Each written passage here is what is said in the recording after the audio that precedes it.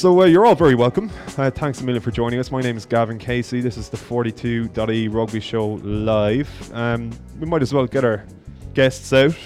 The first one, I mean, God bless him, he was locked there in the basement of Eden Park in Auckland for the last 6 months, but they finally let him out of captivity, and we're delighted to have him back. It is the 42.e's very own Murray Kinsella. On Muzza.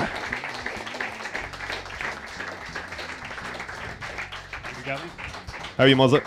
I'm good, thank you very much. Lovely introduction again. Didn't slag me off this week. No, last week I was saying he's a digital influencer. I don't think it went down very well. Also may have accused him of being a blogger, but what can you do? Our main guest this evening, I'm always saying the main guest after you, and in all part, and I'm sorry. You're on an equal footing apart from the fact that this man, of course, had a stellar rugby career and is now the head coach of the Dragons. He is the father of Dragons. Please welcome. Oh, I can't believe it. Bernard Carlo Bourne of the House Jackman. Bernard Jackman, everybody. How are you, Bernard? Good, thank you. I don't know if you're watching Against the Head there during the week, lads, but apparently nobody gives a fiddlers about GAA or soccer anymore. Rugby is now the people's game, Bernard. That's wasn't my comment. Get on to RT Player and check now. I think this caused obviously a little bit of controversy. Certainly, I think it's great that rugby's grown and growing, but to say we're the people's game is it's pushing a little bit. But I think the idea was how exciting it's going to be if we can win this week and going to Twickenham, searching for a Grand Slam, and how the international game we're able to compete at provincial level, we're able to compete, and but there's obviously some fabulous sports in this country that are more popular than we are, and I love those sports as well. So I don't think we should get ahead of ourselves. Yeah, it's a nice diplomatic answer there. Listen, rugby's far from being people's game. I think I agree with you there, but it definitely has grown in areas of the country that probably wasn't as popular before. Like, even take the under-20s team on Friday, there's a guy from Donegal, guy from Letterkenny on the team. So things like that have developed a bit more. You're seeing more of those kind of youths guys coming through into the squad. And like, it probably is still a bit of an elitist sport, but I think there are a few who have worked quite hard to get, as you mentioned, RT, to get those kind of coaches into schools that never really played before. So I think they're making progress there. There's a long way to go, certainly, but it does definitely capture the imagination. You look at the TV viewing figures, and some of the top 10 in the last couple of years have been rugby matches. So yeah, we're making good progress, but definitely a long way to go. Yeah, I mean, it's obviously been decentralised in recent years. You were really coming from Carlow to become a successful rugby player, but like, your point I think, in fairness, your own point at the time was just that the youth development officers and things like that in the country had done a stellar job in bring it around to all of the counties in Ireland now. You mentioned a young fella from Donegal.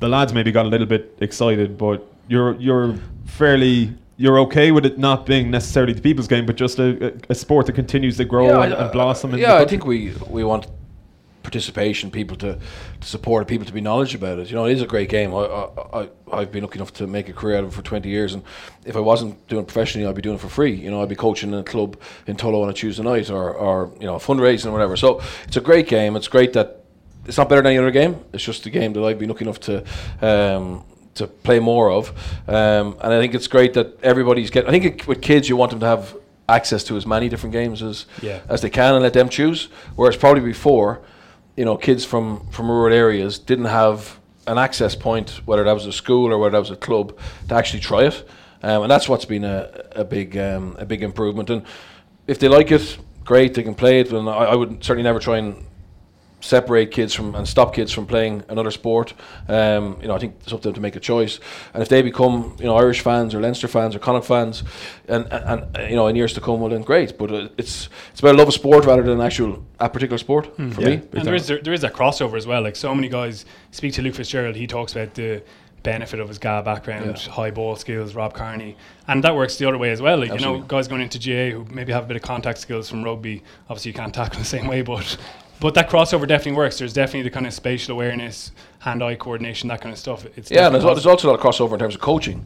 So a lot of the GA coach, Damien Duff, spent a couple of days in Leinster. So everyone's looking to try and gain ideas from other sports and then incorporate that into how they coach, and how they manage players and how they set up their week. Yeah, I can sense a new controversy brewing after Murray describing it as "ga" there, but we'll.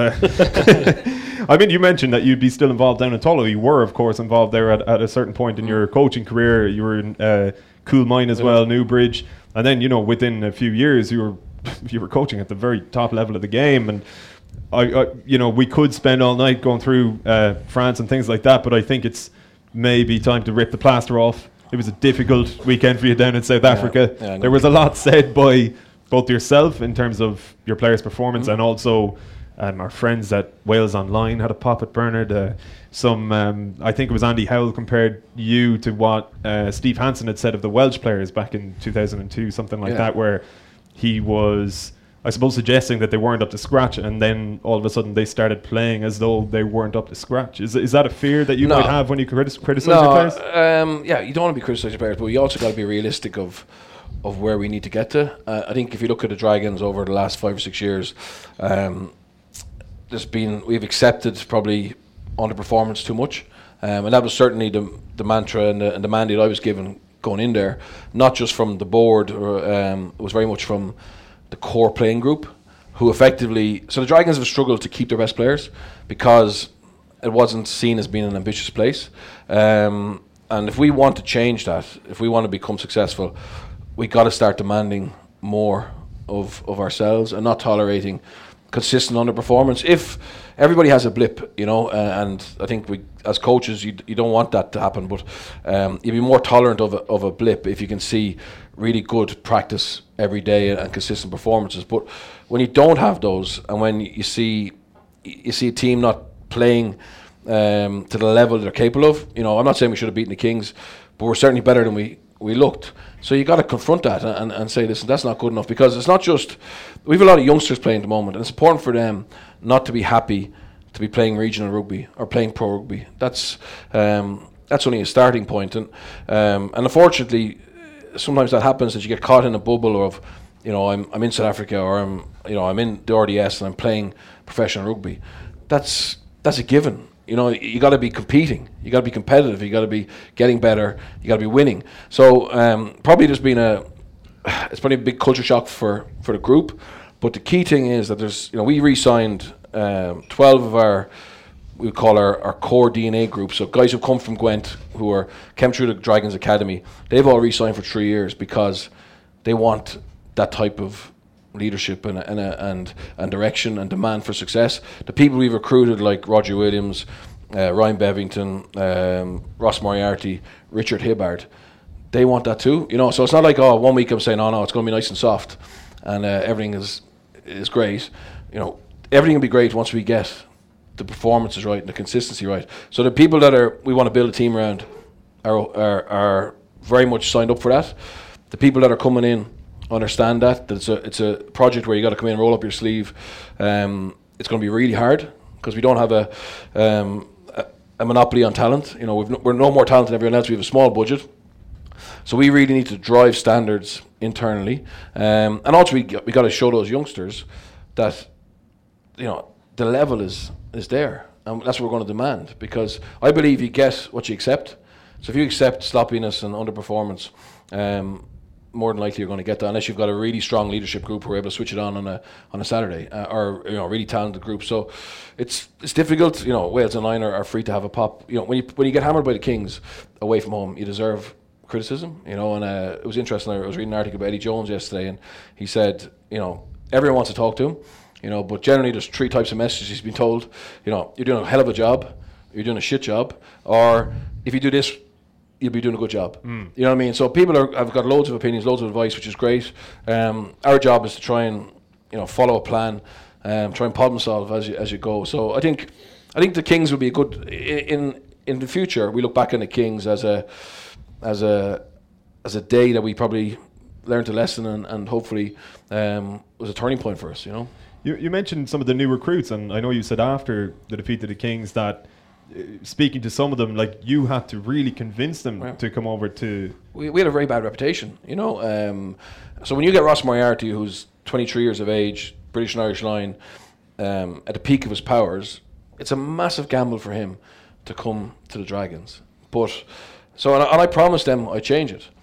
So I got to As stick in to you my, promised the new recruits or the club? or everybody. both? I promised particularly, yeah, well, I'm talking about, say, the recruits. You know, I had to convince them that this was going to be different, that the Dragons that they're going to come into in June is going to be a different organisation. Part of that is, I suppose, rebuilding the squad a little bit. Part of that is bringing through some youngsters and giving them game time so that next year they're not learning on the job, they've experienced it. So, you know, we played against Ulster. Traditionally this season we've sent a lot of youngsters away from home to try and get them experience game time. You know, we've a young winger who's very talented, George Gasson. His first ever Pro 14 game was he's marking Charles Piatel, the most expensive player in the world. So he sees and feels what he's going to be facing if he's going to be a pro rugby player. You know, Dan Babos is a young 9.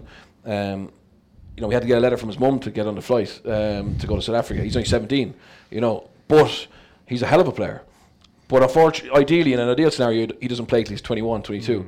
But the group we have, that's what we have, and let's manage them, and let's bring them on, let's develop them as quick as we can, and let's, in June, have a group who understand that sloppy standards won't be accepted. Bring in people who know what it's like, what it takes to win, and suddenly then you start to change a group and you start to change your reputation. Yeah, you married the two, I guess. Exactly. Like, I'm wondering because obviously when you're looking at now, I don't read Welsh news often, and I very rarely read Wales Online. But when you're in the news because you're supposedly under pressure, like presumably for you, you've come into a club that finished 11th out of 12 teams last year, and you already clearly have an eye on next year. Yeah. This is well, at least a medium term, if not a long term project. And is it too much to expect to have turned their fortunes completely in the first 6-8 months? No, I think we would have obviously. You always hope that you can turn it around, you know, just by clicking your fingers, or whatever. But very rarely in sport that happens. So we you know, we had a look at the group early doors. We could see it needed reinforcement, and then we made the decision.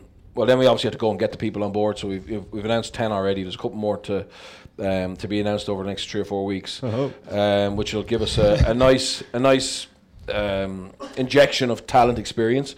And then we said, well, listen, if there's no relegation in the Pro 14, okay, it's not that we're throwing gimmies. We want to be competitive every game. But if there's ever a year to actually blood youngsters, it's this year. Because with our budget next year, we probably we can't afford to have the same depth of experience. You know, we can get our first choice, second choice, probably guys who've been there, done that. But then our third and fourth choice are probably going to have to come from our academy, which is great because you want that local talent coming through. So we've given a lot of those. So we've given 10 teenagers a debut in the Pro 14. You know, only one other team has given. I think 3 is the max anyone else has given. So, you know, if you're given 300% the amount of debuts to teenagers, there is going to be a little bit of learning for them, but that will come back to us. You know, if those kids were risks of leaving in June, it'd be different. They've all signed for 2-3 years, so we'll benefit from that. So you need to be patient, and every coach is looking for patience and 2 or 3 year plans and etc. But I think if you look at how we're going about it, there's an obvious reason why there's little bits of blips and not closing out games, but there's a plan behind it, and we just got to follow the plan. There you go, Andy Howell. Leave the man alone, will you, for God's sake? And he's bit of patience, Andy. He's a good bloke. Yeah. Well, yeah, I mean, it was to move on to obviously Ireland, Scotland. Like it was Warren Gatland who gave you a glowing recommendation for the job you're in now, and of course it was an Ireland-Scotland game, which really spelled the end for Gatland as Ireland's head coach in 2001. But looking at Ireland and Scotland's, it's not even a rivalry really, or at least there hasn't been the kind of boil that we might associate with the Ireland-Wales games in recent years. But I don't know, some of you in the audience might be too young to remember. No, I actually think we should be fine. But in the 90s, we didn't beat Scotland in the Six Nations or Five Nations in the 90s. And then in the following decade, it's a complete turnaround of fortune. The only thing is they've scuppered our attempts to win a Grand Slam or a championship, I think, twice in the last, 20 years.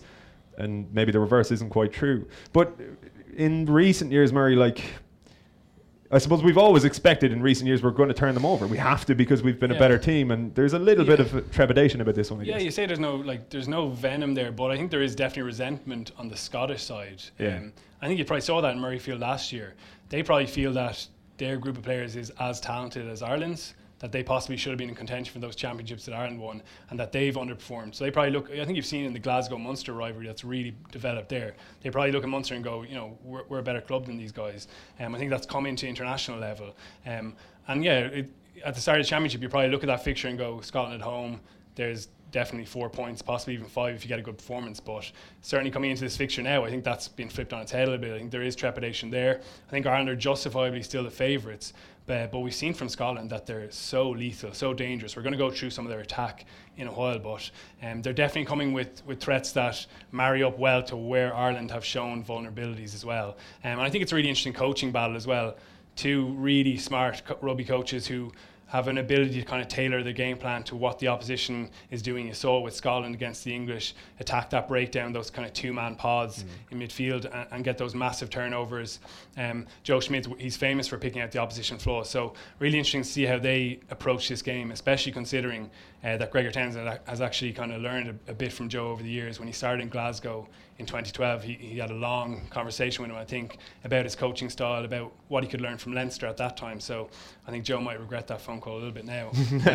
But yeah, it's going to be a fascinating battle. I think there is definitely a nice edge to it, but the big challenge for Scotland is whether they can hit that emotional peak that they hit against England again this weekend. Yeah, I mean, it's so often a problem not only in rugby but in elite level sport. If you I suppose dip into the well, so to speak, it's difficult to do it kind of week on week, and yet with the break you might think that they might be sufficiently recuperated to produce that sort of a kind of a maniacal aggression again. Like, say for example, Ireland in the World Cup, you have this emotional game against France, and the Argentina game almost came too soon afterwards to really reproduce that, albeit you're missing 5 key players as well.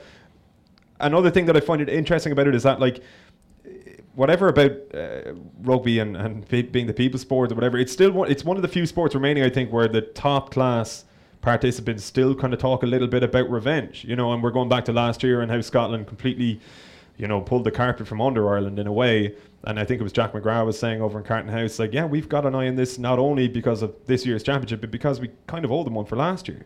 Like, is that part of the conversation, Bernard, behind the scenes? Yeah, I think every week you're looking to try and make sure that the mindset is right. So if it's a poor performance, I know Joe came out and spoke publicly about our defence. That's not for the media or the public. That's actually to send a message to his players. Don't get carried away. There's a lot of good elements to our win against Wales, but if we defend like that, we're going to get ripped apart. If you've had a near perfect game, you'll talk about something that happened a year ago. You know what I mean? And that's why the Munster Glasgow games have become quite touchy, because there's baggage carried into them from previous encounters. So, but I think the difference with Scotland now and the challenge we have is that I think they've shown quite good mental resilience. So they obviously, their away form has been really poor, bar, I think Gregor's first tour they went to Australia and got a win down there, but they flopped in Wales, okay, with massive expectation, massive confidence, because they had a really good November, and then they got into a real battle against France, conceded some really soft tries, particularly from Teddy Thomas. It was a game that could have got away from them, but they just ground their way back into the game, and probably went away from a Gregor type game because they kicked penalties and started the build phase and take less risk, but got the win. And then against England, they were able to merge not just that manic aggression because you're playing against England, but they actually, they played the core Gregor Townsend game plan, and now they're going to come to Dublin and they'll see this as a way of replicating. And because they beat England as well, they got the reward. Sometimes if you put in a heroic performance and you lose, there's a chance then that you won't be able to repeat that. But when you put in a big performance, lots of physicality, lots of accuracy, lots of energy, and you get a win, it just gives you massive momentum now. So they'll just see this Ireland game as the next step for them to show that they're resilient enough to go away from home and play their game. So I think they'll definitely come here. I think Gregor took a lot of self-analysis in terms of his prep for Wales, and I think they learned from that. And now this is the first chance they've had since then to get into an away game mode and see, if the change he's obviously going to make to his prep can actually get a better performance. All right, yeah. I think, Bernard, you're going to kick us off in terms of analysis, looking at some of those tries that they scored against England. Yeah, just this came from.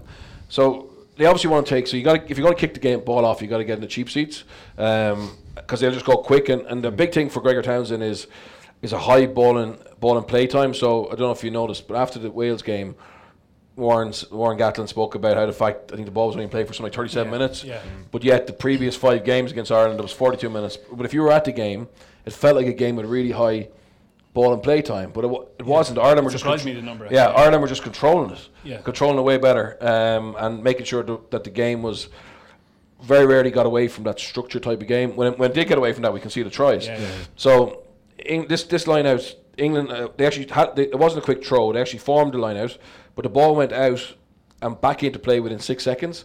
So like that's very rare. Usually when they go quick, But then if they can't go quick, it's actually probably 20 seconds. But they got this set up and they got the maul going incredibly quickly, and then they just play off it, and it goes a little bit pear-shaped. The referee gets in the way, but it's just this willingness. Like there's not really space in the backfield here. That's covered, but their willingness to actually put the ball on the toe. They get lucky. Obviously, Hugh Jones gets it, but that kind of unorthodox type of mindset is actually a nightmare for defence coaches, and it means that you've got to be extra aware, and they just need a little bit of a fumble or a little bit of a break to exploit that. That tempo you mentioned, though, you can hear them on the ref, like tempo. Yeah, like every line it takes 20, 25 seconds. The quick taps, always get ball back in play. And as you say, that is a weakness for Ireland. Like that try, we're going to look at it later on, the Aaron Shingler try.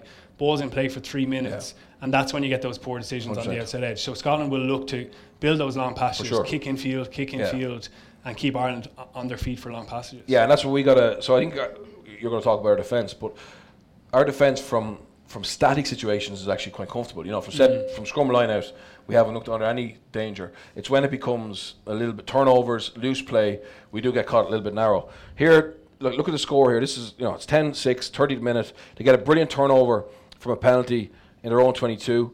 Most teams are there. England have had a little bit of pressure. The mindset is, let's get the ball, at the halfway line. Let's start with a line out. They're gone. And it's just that, like even the pack aren't ready. They go, England regain initiative a little bit here. The ball is sloppy. Maitland's going backwards. He throws a loose offload. Doesn't matter. They try and get away from the touchline. England flood the ruck because Scotland look disorganised, and because they flood the ruck and get a little bit narrow.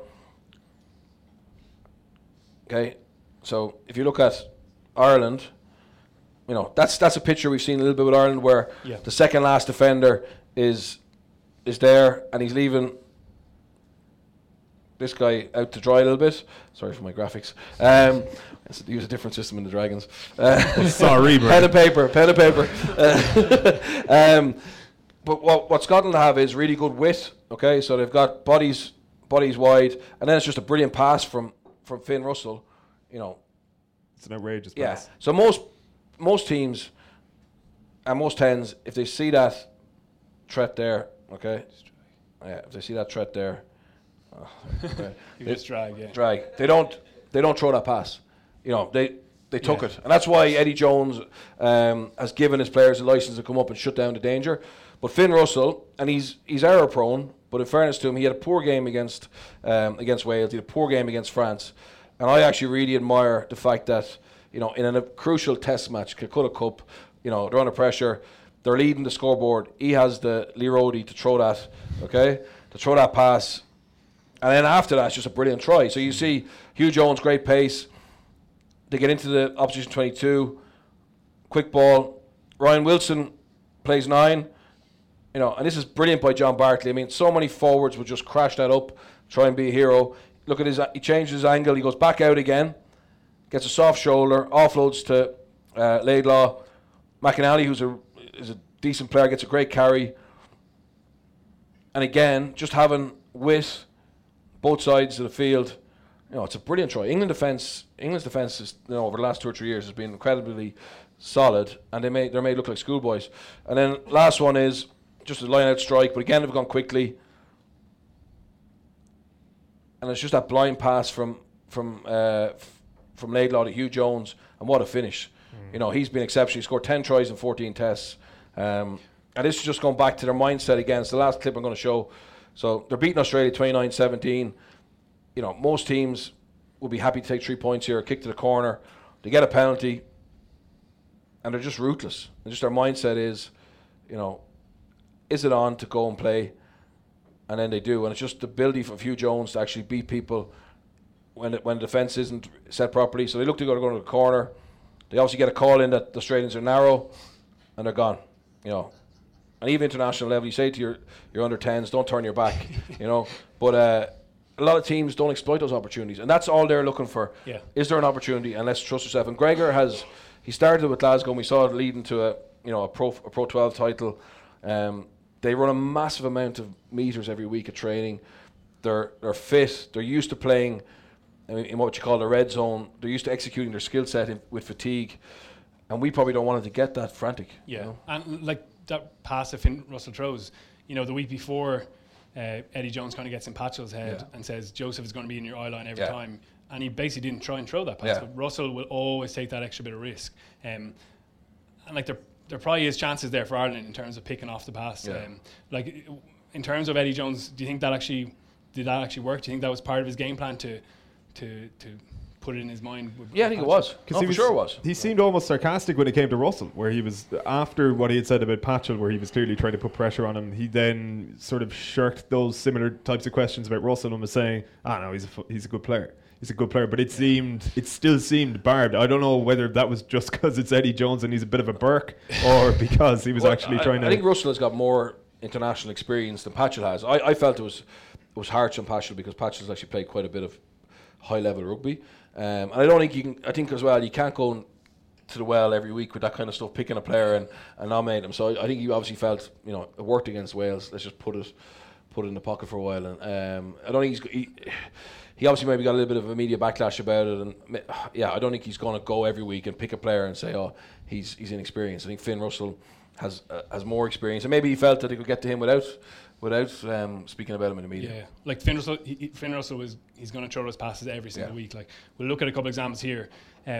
Like even in your examples, we see Scotland getting those big gains in the 15-metre channels, and that's so big for them. Like their ball carrying forwards aren't particularly explosive. No. They don't tend to make a lot of meters per carry. And actually, I think between the two 15-metre channels, they're more focused on that tempo. Yes. So get through the rucks, get a quick recycle. Even if you're not making progress, you're kind of narrowing up that defence, and then they save their creative play for the 15-metre channels so often. We're going to see a couple of examples here. Finn Russell there in first receiver, he's going to get on the ball. This is in 40 seconds in, and already he's going to throw that big long pass out in front, beating Nathan Hughes there on the edge, and going to that width with a risky pass that a lot of out-halves wouldn't like to throw early in a game. We see here again, they've narrowed up England with some of those carries. They haven't made particularly big gain line advances, but they've managed to get them tied around that ruck. Finn Russell's going to come around the corner, and again he's going to throw that pass across the face of a defender. Ireland might see opportunities there. I'm going to go and try and pick off that pass, but if he beats you, you're in big trouble. This time they don't convert into a really clean line break, but again massive gains down the left. This is against the All Blacks, and you picked out Ryan Wilson playing 9 the last time. Again, they got a forward in there playing 9, scrum half off the base of the ruck, and then Henry Pyrgos can hit a little bit wider, hit Russell, and allows them just to get into that 15-metre channel where they're so creative, forward linking pass. And here's Hugh Jones, who also can distribute, in fairness. He's a lethal line runner. We'll take a look at a couple of examples later on. But now they're into this 15-metre channel. Now it's so difficult for the defenders. Every mistake is magnified out here. And one of the things they're really good at, you can see all that space there. But it's hard even with that drift defence for Hogg, with all his pace, to beat them. So he sticks that little grubber. And so late, he's getting tackled just as he kicks. But this is a repeated trend in their play. Work hard, get the tempo up in between the two 15-metre channels, and then go to Hogg, Russell and Hugh Jones to create. You see Tommy Seymour get back on the ball, pass inside, and you've had this brilliant support play from the scrum half getting all the way there, and Jones as well. That's another element of it. So everyone on the inside is going to work really hard to get across into that 15-metre channel and give them a chance to finish off. That's against the All Blacks, one of the best defences around. Another chance here in the last minute against the All Blacks where they almost stole a famous victory. Again, a linking pass from forward to Russell, just to give him that chance, because you're quite close to the touch on the initial ruck there. So generally, it's hard to get over to the other 15-metre, but that little bit of extra depth gives them a chance to make the pass. And probably these guys here are actually a little bit too deep this time, because you can see here on the outside edge the All Blacks are in trouble. If they're up a little bit flatter, I think they actually possibly could convert that into a try. But again, it's Jones on the ball, inside pass to Stuart Hogg, and his pace is unbelievable. You're seeing that support again, guys working really hard in that zone of the pitch, because that's a massive focus for them. Unfortunately for them this time, it was a brilliant tackle from Beauden Barrett, but the offload goes forward. So I think you're going to see that formula again. Every single game they've played under Townsend, work hard, work with tempo in between the 15s.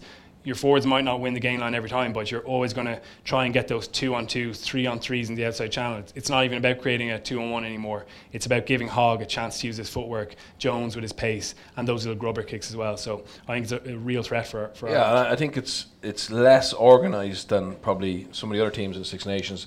But what they have is core philosophies that get the ball to their talented X-factor players in areas of the field where there's potential mismatches. So you spoke there about maybe they're a little bit too deep, but that depth could challenge us, because they have width both sides of the field, so they stretch your defence, or if your defence is narrow, they have opportunities to go there. But also because they've got two waves of attack, you can't come in and shut the ball down. So if you've only got one wave, one line in attack, it's easy for the defence to go and get it. But by having a second wave a little bit deeper, it makes you question it makes you make it's a harder decision to make as a defender. And that's what Joe's been talking about, is that we haven't been making good decisions, and some people are coming up and in, some people are staying out.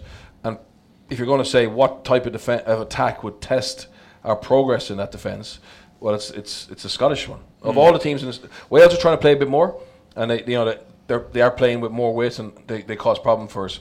But they're still learning that, and it's personnel driven. Whereas Scotland, since Gregor have come in, and in fairness to Vern had that philosophy as well. So they're well used to that. They're probably a little bit further in their development than Wales. England will threaten us differently. France threaten us around their physicality. So this is a big test for us in terms of how much we've improved. Yeah, because we're going to look at examples from defence just in a couple of minutes, but that's exactly where they actually got those two early tries against Ireland in Murrayfield last year.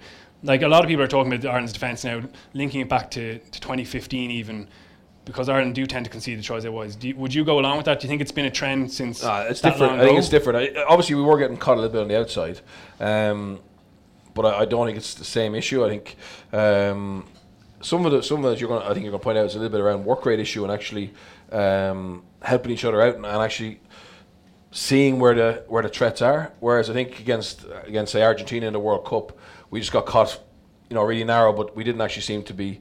That seemed to be a system error. Whereas I think the system now is able to handle those types of attacks. It's just, unfortunately, over the last couple of games, we haven't implemented the system properly. Yeah, we'll look at a couple of examples. Like going back to Murrayfield last year, they left themselves in an awful position, 14-0 down after the first quarter. They did manage to get that lead back, and I think that's why they rankled so much with them, because they gave up that winning position. But like defence, obviously it's hard to defend at international level, but it's such a simple thing that the smallest little error, close to the ruck especially, can make life so difficult for the guys out wide. Jacob Stockdale did make poor decisions. He's made poor decisions in a number of games, but he's being so stressed because at times guys further in the line where it's not as apparent, they're probably maybe playing a little bit safe with their spacing, they're not folding around the corner. And we're going to look at an example here. This is the first try last year in Murrayfield. Scotland are picking and going at the line. They've had multiple phases here. They're on to phase 10. And if we just roll it back there, just before that carry, you can already kind of see the issue for Ireland. They've so many bodies stacked up on this side of the ruck.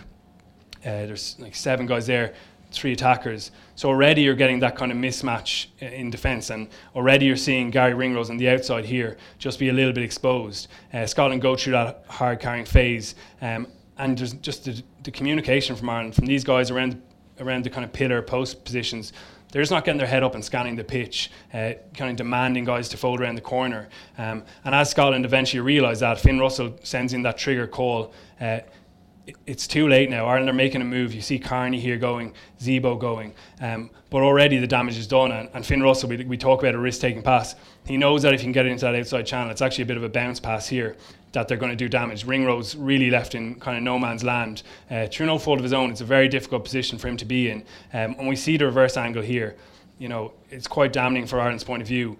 Just one attacker on the Scottish side, and you got 6 there, you know, full of bodies on one side of the ruck where there's no actual attacking threat, and they're trying to fold around the corner too late. There goes Carney and Zebo. So that was probably just a little communication error, fatigue close to your line. And you can see, you know, Ringrose slips here, but there's actually another Scottish attacker they probably could even kick past. Whatever, it was a really kind of glaring opportunity. But just a simple thing from Ireland, you know, guys getting their head up close to the ruck and folding around. This is the second try. Scotland come off a line-out platform, and Russell hits Josh Strauss in midfield. He makes a carry.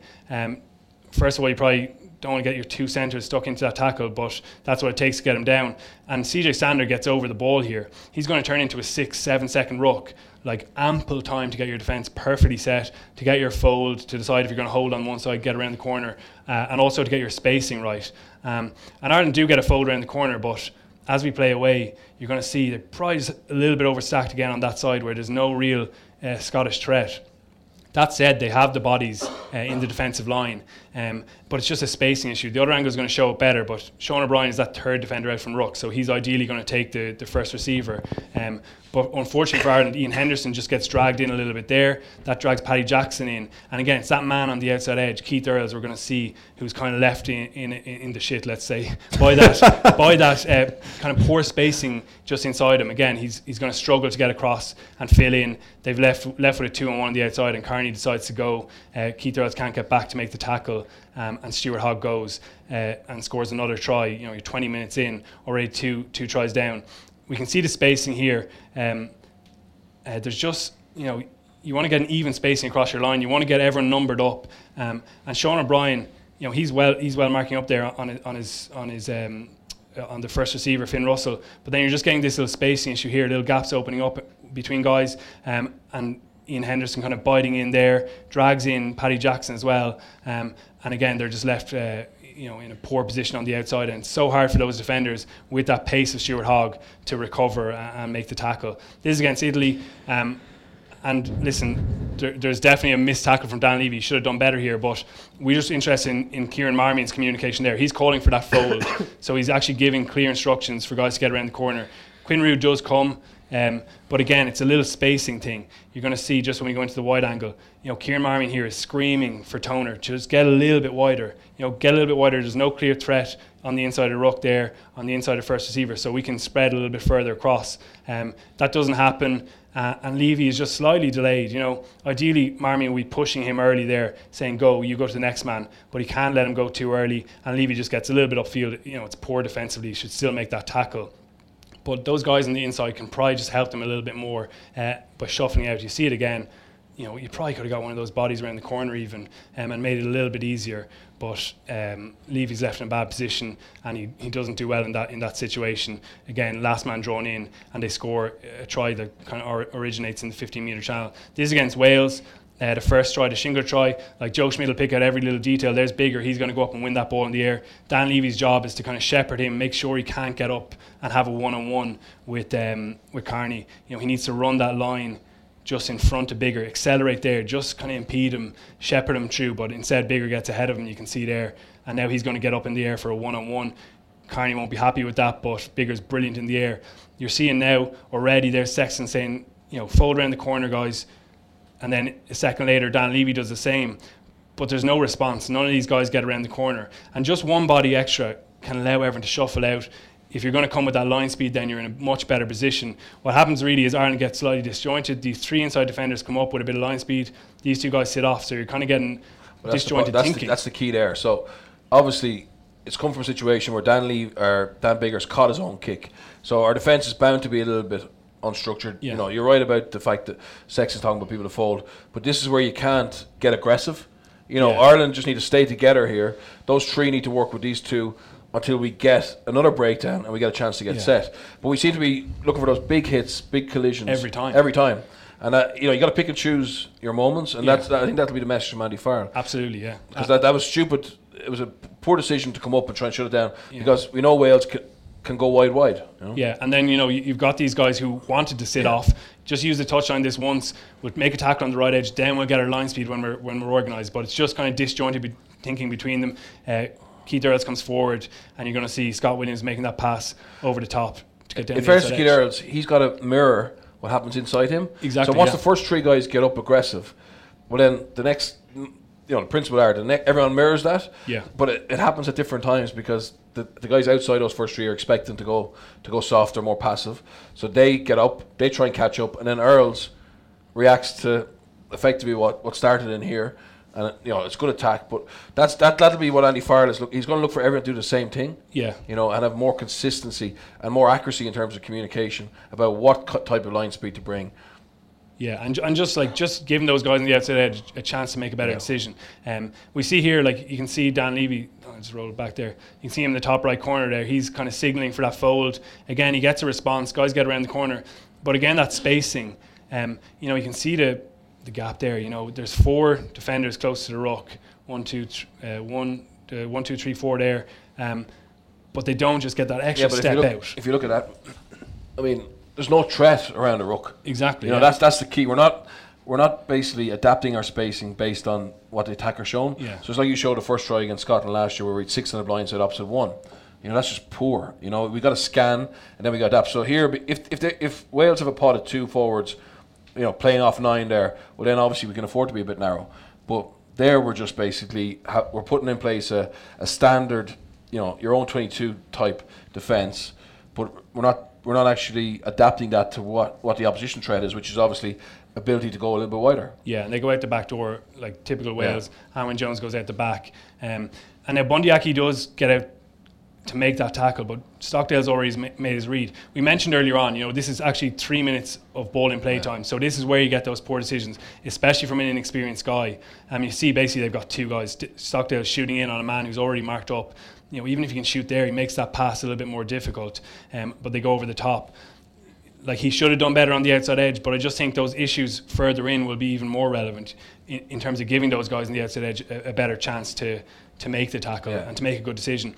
Last one we're going to look at, you see Conor Murray there, he's come from a tackle, he's going to get back into the line. I think Jack Conan just doesn't readjust to that. You're going to see Murray reverse into the line there, and he's again that kind of third man out from the ruck. He'll feel he could have got that first receiver. It's a midfield ruck, it's very hard to get line speed on those midfield rucks. Jack Conan, in fairness, is just off the bench. He wants to make an impact, and you see him here, he kind of hairs up in front of the line and kind of bites down inside on Hadley Parks, and that leaves a 3-on-2 on the outside. 3-on-2 on the outside, it's just a bad read from Conan. I think he may even paid a price for that. He would have been eviscerated in the review for an error like that, especially off a midfield ruck. And now you've got a 3-on-2. Again, Ireland will probably feel they could have managed this better. The 3 attackers, 2 defenders. Scott Williams decides to take on Bundyaki, but he looks comfortable enough in making that tackle. Unfortunately, Fergus McFadden decides to bite in very early, and making it even worse, he doesn't stop the ball. If you're going to make that decision, you have to stop the ball. But he gets the offload away, Williams, and Navidi's able to draw the final defender, draw in Carney and hit Evans on the outside edge. So again, it's a little individual error within the system. Probably a guy wanting to get a bit of line speed. You can see it again there from Conan. If he can just ease off a little bit, drift on out, Murray's going to make that tackle, and they're in great shape to actually stop that Welsh attack. Again, Fergus McFadden biting on the outside edge. So there's little fixes. There aren't clear patterns, but there are things just around the ruck in terms of guys getting their heads up and scanning. Yeah, I think if you look at some of those examples there, so like Jacob Stockdale at the provincial level, he probably comes in and that guy hasn't got a skill set to get that pass away, and it's a man and ball tackle. Jack Conan there, potentially playing for Leinster in the Pro 14 or for Europe, he actually gets up and makes a tackle 7 or 8 yards behind the gain line, and Fergus off the bench, he's trying to make an impact, and he comes shooting in. It's like we're maybe overly emotionally charged to try and make big things happen, whereas if you look at our attacking mindset, it's actually grind teams down. We're very patient in attack, but defensively, for some reason, over the course of these couple of games, I think we've looked for the big kill early, or an all or nothing type decision, and unfortunately, the teams we played against have executed pretty well. Yeah. If you give international players 2-on-1s or 3-on-2 down a 50-metre channel, they execute pretty well. Whereas potentially at provincial level, you can still snuff it out. You can actually make them make an error by pressure. And I think if you look at the tries we've conceded in this championship, it's kind of when we've been in control of the game. So even the Teddy Thomas try against France, I know we were only one score up, but we never felt really threatened. So it was a poor. We didn't. It was a reasonably poor exit, and we just didn't get our numbers right, and then bang. But again, at provincial level, you don't come up against someone like Teddy Thomas who can actually exploit that, and you get away with it. Against Wales, we were kind of controlling the game. We got maybe 2 scores ahead, and then we conceded. So I wonder, and against Italy, the game was won when we conceded. So is it lapses of concentration? Is it 2 things? Is it, a lapse of concentration when we're comfortable? And then secondly, is it inexperienced players trying to make big things happen too early? Yeah, that's really interesting because like that final quarter is going to be an issue because Scotland, they'll still bring the tempo. Really interesting comment from Joe Schmidt. We were asking him basically for a tribute on Jamie Heaslip, and one of the things he mentioned was Jamie was always there in the final quarter.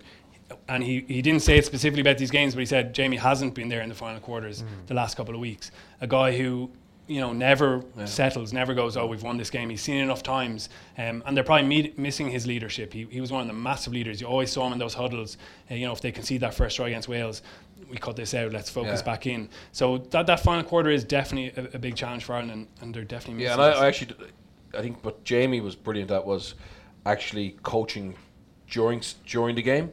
So if you ever listen to a ref Mike when Ireland were playing or Leinster were playing with Mike Ross, effectively Jamie was basically shouting at him the whole game, get the pillar, wider Rossi. But he just didn't do that for Rossi, he did it for a multitude of players. And when you're fatigued in those last 20 minutes, it's not probably if he's having to talk in the huddle, it's too late. You've conceded a try. Whereas what he was very good at was actually managing situations and making sure, you showed some clips of guys waving, get one more in the fold, but no one reacted. Whereas Jamie there's different types of communication. He can speak a lot, but if the player doesn't listen, and it's not concise and it's not with authority, you won't get the action you want. And I think that's an example of an area where we're just lacking a little bit at the moment of that clarity of communication, which in defence, like the best defenders actually very rarely have to make a tackle. Like Brian O'Driscoll was a brilliant defender, but what he did was he painted a picture for the attack that made them do what he least wanted them to do. Or he made sure that he was never left short on the inside, so he could get off the line, and they, Finn Russell type wouldn't throw that pass. So that's the difference at the moment. We're not communicating well enough to give us much better picture to take away the attack's threat. Well, they need guys to step up in that regard. Like you're missing Sean O'Brien, another guy who's always over the ref mic, real kind of chirpy voice. But they need people to step up. Bundy Aki has to step up and be really communicative. Johnny Sexton does it already, but there definitely need to be more guys doing that last quarter especially. Sure. Super. It's like being picked last in PE there. It was really enjoyable. We'll take a break and we'll come back and we'll talk about the teams, get the lads' predictions, and the rest. We'll also have questions from yourselves as well. But we'll chat to you in 15 minutes. Cheers. We'll kick off again there. So I should have said at the start, by the way, that when I mentioned that we're looking for questions from you guys at the end, we are also giving away a pair of tickets for the weekend's game, courtesy of Volkswagen. I know. So the best question, we'll leave it up to the big man beside me to decide what the best question is. You don't mind, do you? No, Murray. So yeah, pair of tickets with thanks to Volkswagen we're giving away for Ireland versus Scotland. So we'll take your questions at the end for the two guys here. We'll kick off with teams. I think you can almost predict the Ireland team. It's maybe some of the more contentious decisions might actually be on the bench. You mentioned Jack Conan's kind of poor read there against Wales, and he might fall foul of that a little bit in Joe Schmidt's eyes. Maybe Jordy Murphy might sneak onto the bench there. Yeah, possibly, especially considering that the breakdown, which Byrne's going to look at, is going to be such a key area. Jordy Murphy gives you a bit more in that area coming off the bench. If they're going to be relentlessly attacking that breakdown, looking for those turnovers they thrive off. Apart from that, Furlong and Henderson are back. Massive boost. To have two world-class guys come back into your team, the dynamism of Henderson, Furlong as well, obviously a set-piece time. And they also give you a little bit more in terms of their passing ability. They've moved the ball quite frequently, actually, in this championship when they've played. I guess the big one that's going to change things up is Gary Ringrose coming back in at 13. A different player to Chris Farrell, who did brilliantly, so unlucky to miss out having been so outstanding on his Six Nations debut.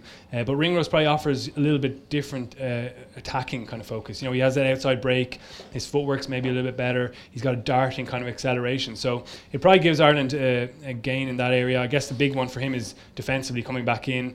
When he came back from that shoulder injury initially, you know, he's slipping off a couple of tackles, but he has actually put on a bit of size. You can actually see it in the photo. He's put on a bit of weight while he's had that ankle surgery and rehab. So I think he's a brilliant defensive reader. So now it's about him getting those shots on. But you certainly don't lose much. You've already lost 3 outside centres. I don't think many other teams could cope as well, and it probably shows the depth coming through. So yeah, a couple of changes for Ireland, but relatively settled overall. Chris Farrell's a man you know well, obviously, and as Murray mentioned, unlucky. Like he seemed, given the performance he put in against Wales, it seemed like he was on the precipice of not necessarily becoming a mainstay, but becoming just a really key figure. And I'm sure he will be when he returns to fitness. But what I mean by that is almost just sort of embedding himself properly in the public conscience, if you will, as a really important player for Ireland. Just that injury break kind of sets him back again. It's cruel timing, and obviously he's going to be out for a little while. But I think at least now he's shown it. He's had a start in the Six Nations and against a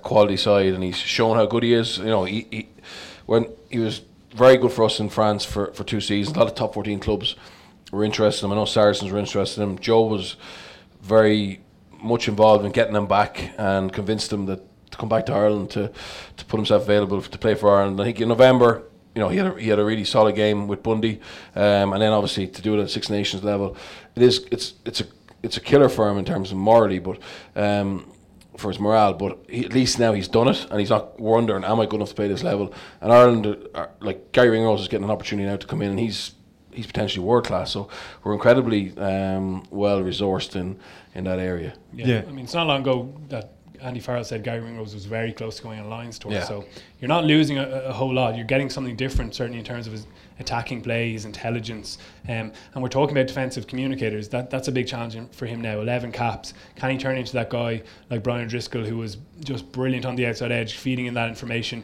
getting those guys to drag their spacing a little bit wider, and then getting the line speed and getting that shot on. So great chance for him. It's opened up probably a little bit sooner than expected in this championship. Yeah, and I think as well, I was actually quite lucky. I know people say, I could have done an extra game against the Scarlets. Obviously that was cut off because of the snow. But sometimes when you come back from an injury, you know, you get through your first game and then there's a bit of a dip in terms of how you feel physically the second week. So he actually got a chance to get a little bit of downtime, and now he'll hopefully be on an upward curve. So they call it the bounce. It's like a racehorse. I'm into my racehorses. If a horse first time out, they can run great after a long layoff, but then second week, second race out, they're a little bit down themselves or a little bit weak in terms of energy level. So potentially that game called off against the Scarlets because of the snow could actually be good for him, and he gets 2 weeks prep going into a test match. That's interesting because Eddie Jones was talking about that with Ben Teo, and I thought he was just using an easy excuse to drop him, but we do use that as an excuse to drop him. But we use lots of things. It's a thing. It's a real thing. It's a real thing. Yeah. It's a real thing. Apparently. As for a partnership, I suppose Aki and Ringrose is probably something we're less familiar with than even Aki and Farrell, given that they played 2 tests together. Like, what do they bring as a pair? Obviously, it's a kind of maybe a dynamism, and as you said, that sort of outside break that Ringrose can bring to the table.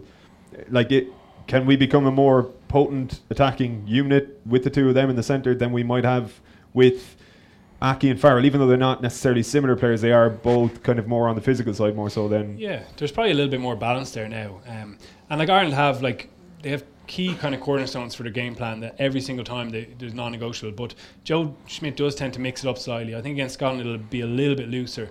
Against Wales, when they got into the 22, it was all about battering their way over the try line, really clever kind of latching. We're going to look at some of the running lines a little bit later on, but it was very direct, it was very power based because they felt they could kind of just overpower that slightly less experienced pack.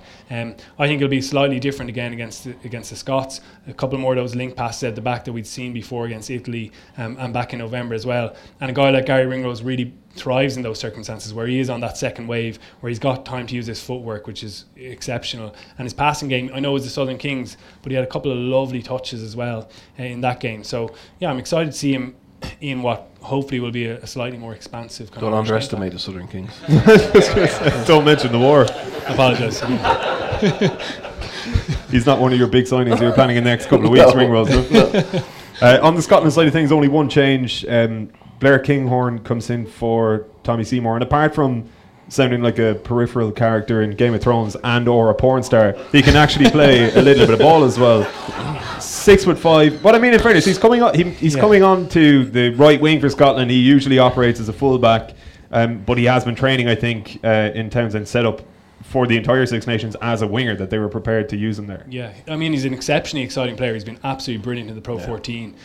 As you say, at fullback, maybe it kind of hints at what Scotland are attempting to do or attempting to negate with his height and his strength in the air up against Stockdale. But he's also extremely elusive. He's played sevens for Scotland and excelled there. I think his coach is comparing to a giraffe when he gets up to top speed, so not the most pleasing aesthetic style of running, but he's a really exciting talent. Only 21, he played 3 years of under 20s, so he's been on their pathway for a long time. Get him through the sevens, get him into Edinburgh, and I don't think it's by accident that he's coming into this game. You know, obviously there's an injury there, but he's absolutely been prepared all the way, and he definitely will link up well with Stuart Hogg. He loves to counter-attack. He thrives on those kick returns where Scotland are so strong, so it does actually kind of boost him a little bit in that area. Yeah, I mean, normally when you have a 21-year-old coming into an international setup for their test debut, you kind of think he's a guy you can put under pressure maybe, but like in Kinghorn, he started for probably similar to your setup at the Dragons then, where they're bringing through teenagers, but at Edinburgh he started, I think, his first game at 18.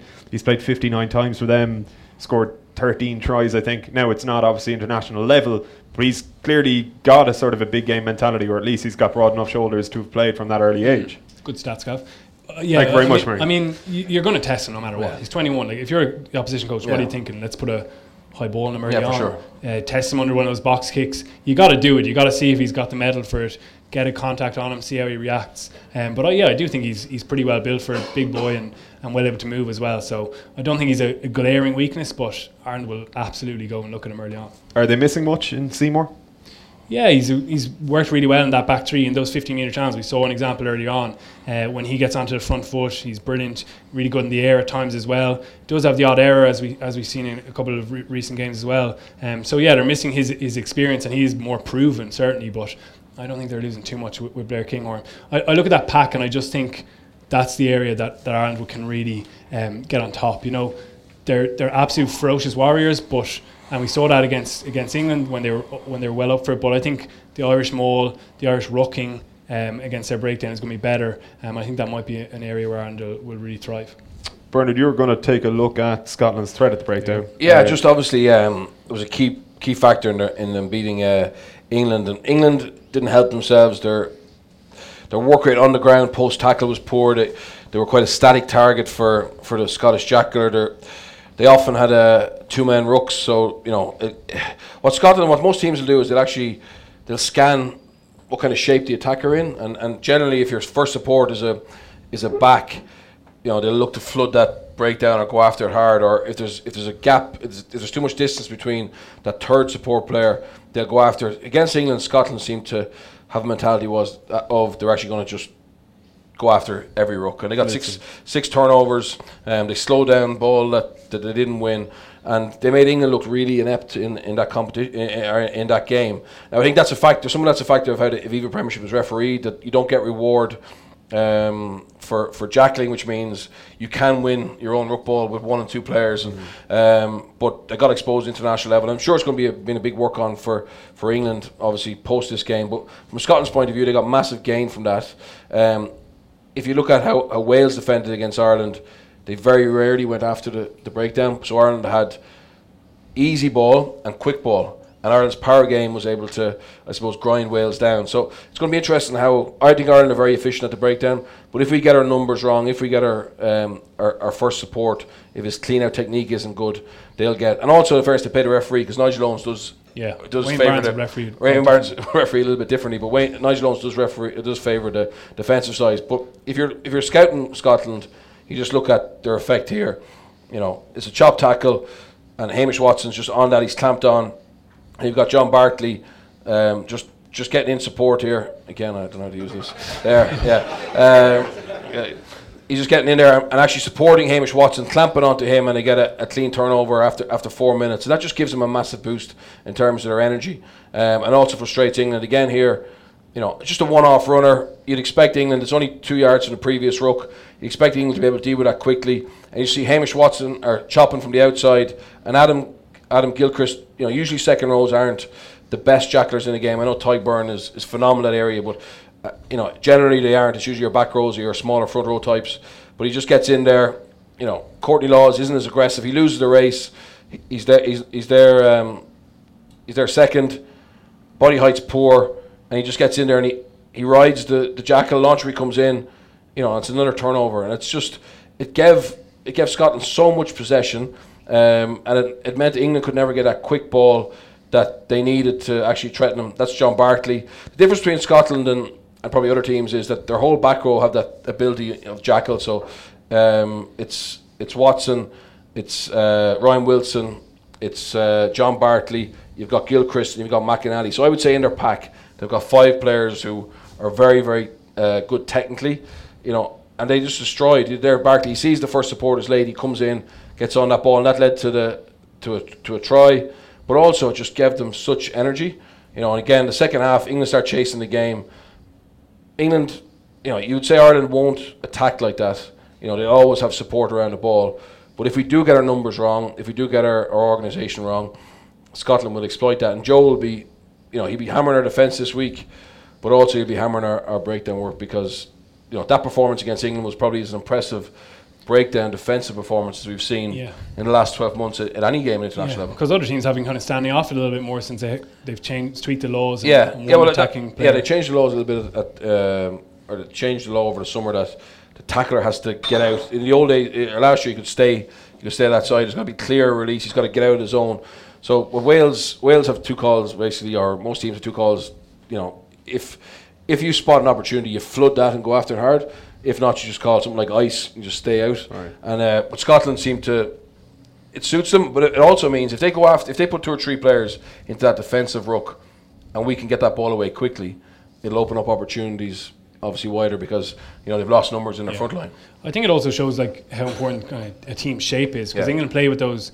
They play with 2-man forward pods, so 1 carrier, 1 rucking player, and as you were saying earlier on, another guy has to get from the previous ruck to be that second arriving player. Whereas Ireland, you have a ball carrier and you always have what they call the left barrel, right barrel.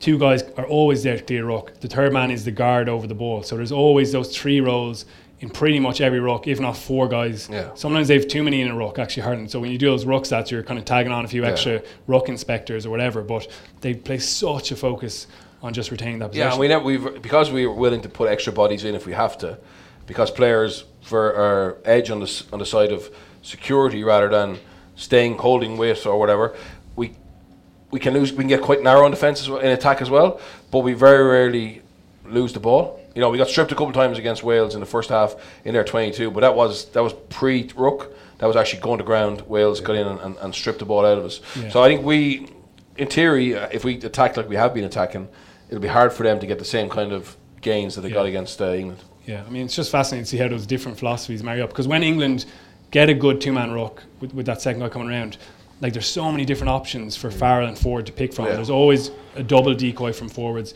There's always an extra man out the back. So it's about your priorities, and for Joe Schmidt it always is that ruck is always central. But because England were playing that sort of Premiership type where they're only committing 2 men to a ruck, and Scotland clearly felt, and Gregor Townsend clearly felt, we can go after him in this area. But because then Ireland commit more men, do Scotland then have to completely adjust their approach? Can you chance it by just piling men in again? Obviously I think that they will, when they analyse Ireland, they'll say they have to basically make more decisions based on the scenario.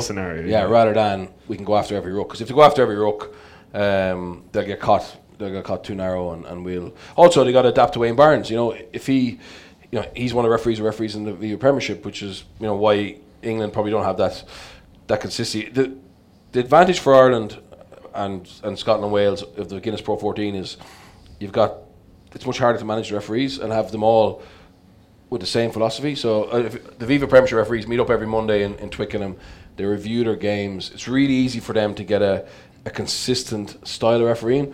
But with Italians, Welsh, Scottish and Irish, Greg Garner's the head of the referees for Pro 14. Obviously he can do his reports and reviews, but it's so hard to get that consistency because the Irish referees will referee to a certain extent the Irish way, the Scottish. So our players are used to adapting week on week in Europe or in the Pro 14 to a different refereeing style, whereas potentially for the English referees, English players, they've got a much more consistent style in the Viva Premiership, which doesn't help them when they go into Europe, or help them when they go to international level. Yeah, and Ireland's discipline has been massive in this massive, championship. Like whenever they're successful, their penalty count is extremely low. I think even at scrum time, they've given maybe one penalty away around the pitch. It's been again at a peak. Like there's another core part of Joe Schmidt's philosophy. Like if you're not giving away penalties, a team like Wales can't get 3 minutes of ball in play time. They can't drag you side to side. So that's like those little things are massive for Joe Schmidt, and we're seeing now the importance of them. While they're scoring tries, yes, they're also getting their discipline absolutely bang on. Yeah. Just to continue the England bashing very briefly, were they a little bit complacent then in not adjusting? Because like it seemed that they at no point in that Scotland game decided or made a conscious decision to commit more men. It was just like, this is what we've brought. There was no real plan B at the breakdown. I think the same thing happened if you look at what was it called, Fox, when Italy decided not to contest the ruck and come around the side, and I think Eddie Jones said afterwards, we weren't good enough about getting that message on. Remember, it took to half time. And potentially here, I don't think it's the message from Eddie Jones. I mean, they do take that risk. Effectively, what they want is to support the third man to come from inside, so they can hold their weight on the outside. So if he's just a little bit off, or what you'll actually see is that Scotland sometimes trapped him a little bit extra at that last ruck, so it was quite technical. So he was supposed to come earlier, but he got held into the breakdown. You can see a bit of a row on one of those where, so they know where that inside support's coming from. So effectively, it was individual error or really cute play by Scotland. Because if you say, listen, start flooding that ruck from outside, well then you lose your attacking shape. So Eddie Jones obviously felt we just got to implement our style properly. And again, the rest will take care of itself. Like people are kind of sneering at England, saying, this shows they're not going to compete with the All Blacks of the World Cup. I actually think it's the best thing in a way that could have happened to him, because now he has to question everything. He has to question how reactive his team is, how they adapt to things on the pitch. He has to question, personnel. Is Harley the right captain? Is he going to lead us out of difficult situations like that? His open side, the breakdown is massive. Chris Robshaw still is 7, so I think we're going to see changes there. And while it is a setback in terms of their momentum and all of that, it definitely poses a lot of questions for Eddie Jones, and I think that's a good thing. I think in 2003 they won a World Cup without winning a couple of Grand Slams going into it. I mean, and they're still very much alive in this competition. I know we're all saying, we can win the championship this weekend. Yeah, we can, but also we might have to go to Twickenham to win the championship. So I wouldn't write off England. They had a tough afternoon against a Scottish team who are talented, but they're still very much contenders for this championship and a World Cup. Absolutely. Murray, you're going to look at some of Ireland's clever running lines, I believe. Yeah, well, we actually just want to start with Hugh Jones. Like we've spoken about Ringrose there, but Jones, as you mentioned earlier on, his try scoring ability is freakish. His pace is exceptional, but also his ability to pick out lines. His running lines are really subtle at times, but really effective. You spoke about scanning in defence, but he's brilliant at scanning in attack. He's always got his head up, and he's really good at reacting to little cues. So in this instance, he's on the ground there. Actually, they've come on the counter-attack, Scotland, and they're going to play in field a couple of rucks just as they come back at the French. There's Gilchrist hammering it up, and still Hugh Jones is just getting off his feet here. They're going to play in field again to Johnny Gray. Just here, he's going to make another carry in field, but now you've got Hugh Jones back on his feet.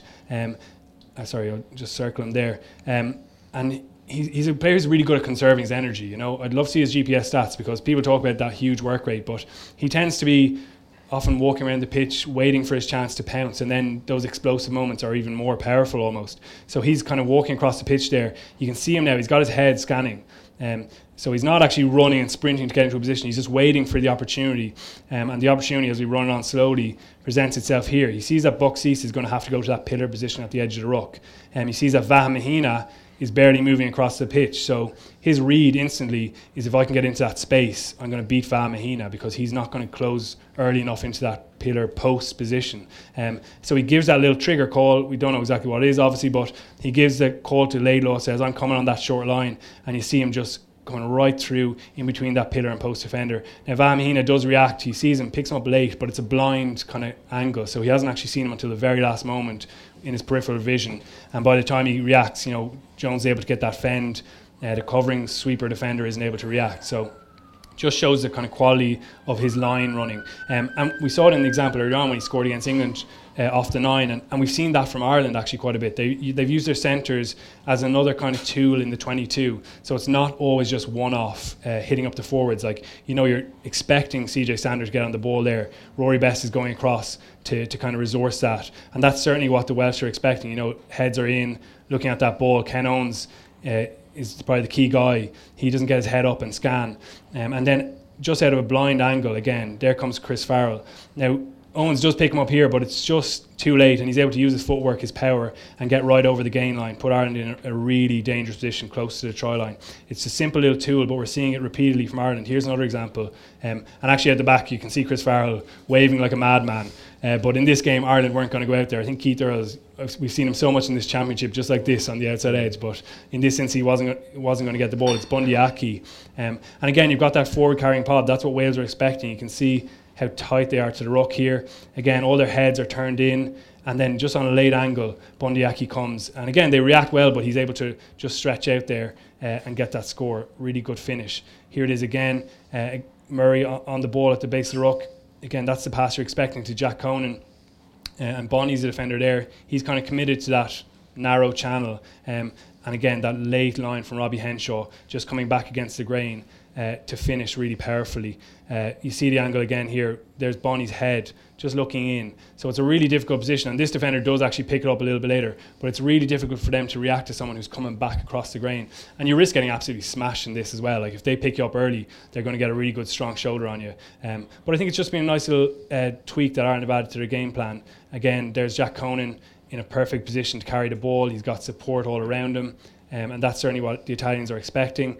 But there's the angle again, back against the grain, and this defender is just reacting a little bit too late. And Aki, his power again, he's able to reach out and stretch down, put that down. So it just points to another little tweak that Joe Schmidt's added in that 22 power game, that it's not always those carriers. We've seen a couple of passes out the back door, and this, although it's very simple, just really good lines running from the Irish. Just go back a little bit, so you just see.